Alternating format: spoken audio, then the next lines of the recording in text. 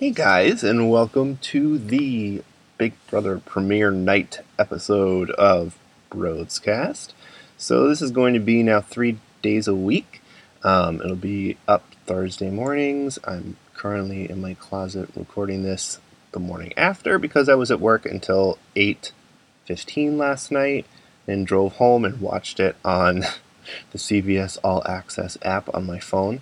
So it kind of picked up around 8:30. And then I watched the first half hour this morning, but it was basically not much to watch. It was all the cast intros. When I started watching it in the car, Julie had said, you're all working in teams all summer, so that's good.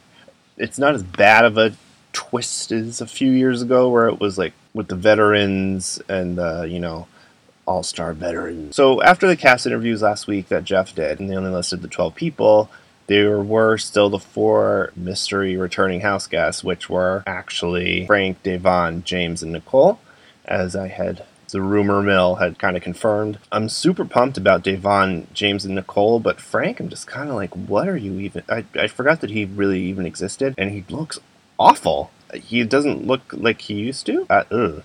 It's not a good look at all. Anybody else probably would have been a better choice. But in any case, Julie said, hey...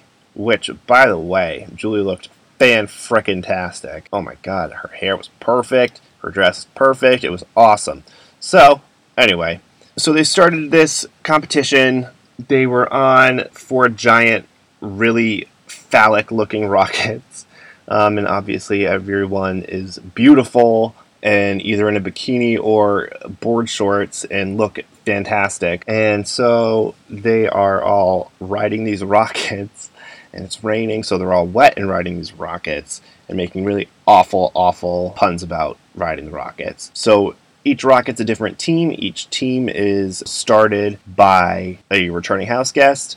They picked someone else for their team based on the opposite sex in order of Frank goes first, picks a girl, she picks a boy, and there's a joke in there about an Avril Lavigne song, I'm sure. So Frank could only remember Michelle's name, and Michelle picked Polly, and Polly picked Bridget, who looks like Meg Malley and James's daughter, which is really kind of confusing. Next team was Devon, and Devon picked Paul and not Polly. She said Polly by accident, and Polly started coming down, and she's like, ooh, not you. But I'm pretty sure that she's regretting that decision because Paul is the worst and has a really awful attitude, and I don't like him at all. In any case, Paul then picked Zakia, and Zakia picked Jose. Like that team minus Paul a lot. James returned and picked Natalie, who picked Victor, who picked Bronte with her awful math puns. And Nicole picked Corey, who is like so boring and just beige and like watching paint dry. He's just not... And he's super homophobic on Twitter. God bless people deep diving into people's Twitter pasts. Corey picked Tiffany, who is Vanessa's sister, and then Tiffany was picked towards the end, I guess, because Glenn was put on there by default. So basically what happened was the house guests were all on a different rocket. Depending on the order that they fell off, they would go to not Berg if they all fell off first, which meant they were going to be have-not. Mysteryland was a mystery punishment. Cash City was for whoever came in second, and they got $10,000 to split between the 4 of them. And then Safeville was if they came in first, and they would be safe from the next 2 evictions, which is kind of... Honestly, I'm not sure if that meant like the eviction tonight, because it's the first week and then next week, or what that meant. But it's pretty funny because once they all got on the rockets, Glenn, the 50-year-old, just... apologized in advance for being so awful. And then they were all just kind of laying there. Then Paulie said that he had a pillowy butt for Michelle's head, which I would like to rest my head on it. I'm not going to lie. I'm only human. Bronte was complaining a lot with her really awful voice. Tiffany had fallen off before Glenn, and then Glenn was complaining about it in the diary room. And obviously the editing then has him complaining that, I'm twice her age and I could stay on longer, and he immediately fell off, so that was excellent. And then immediately after he fell off, Nicole fell off. So that was a whole big mess. Davon's team ended up falling off first, so they were all have-nots. And then Victor, I don't know how I feel about him. Negatively, I think, is where I'm at with him. He keeps saying that he's the Puerto Rican sensation, and that's something that needs to not be a thing that I need to hear every day. And he also said, I'll be safe for the next 2 eliminations. This is Big Brother. They're evictions. What are you talking about? Get out of here. I don't think so. Ugh.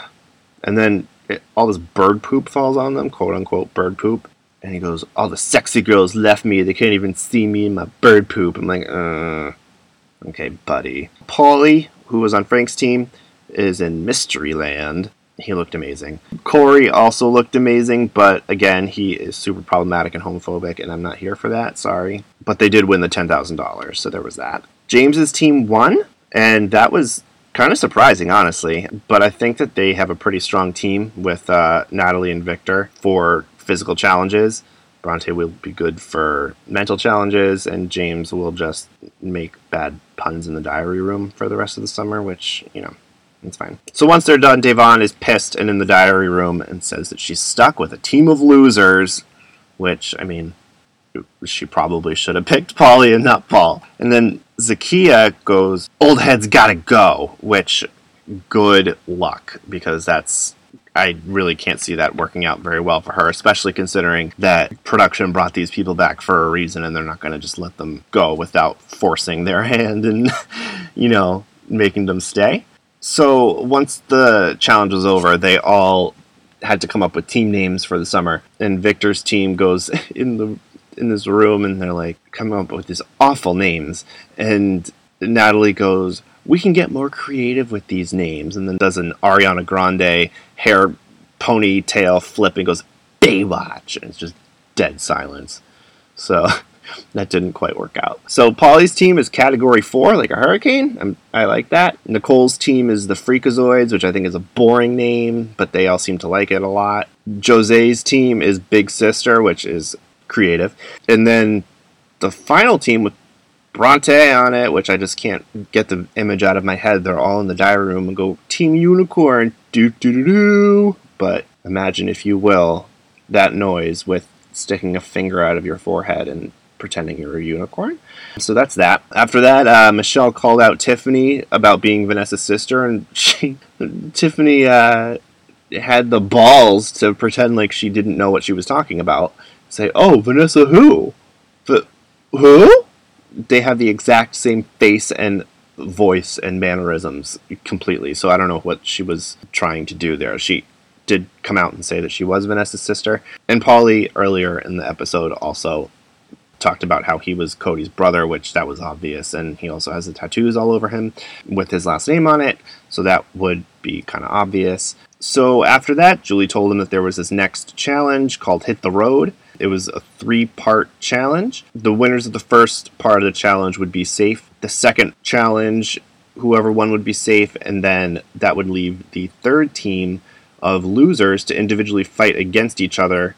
Whoever was last in that endurance competition, which should be tonight, is going to be evicted. The remaining 3 of them decide which one of them is going to be the first head of household, which is a really cool strategic possibility in the future if they do this later on in the summer somehow. I don't know how they will, or if they will, or what the deal is, but they could easily start throwing things on purpose to use this to their advantage. I think it's too early in the season to do that, but it's a really cool concept. I really enjoy that a lot, actually. The first challenge is they are each on a platform and have to hold up a rope that leads to a ring in the center with a plank on it.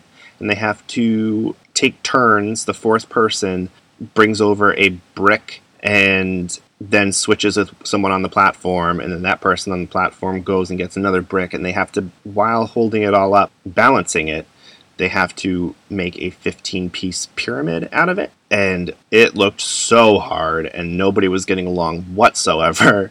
And Davon and Paul just completely were butting heads the entire time, which I have to say, Paul was being an absolute ass to Davon. And it was just cut with Paul in the diary room trying to be like, she thinks that she runs this, and blah, blah, blah. But then Davon goes, is this a competition for who can talk loudest? Because I can out-talk you, but we need to work as a team, so I won't. And it was...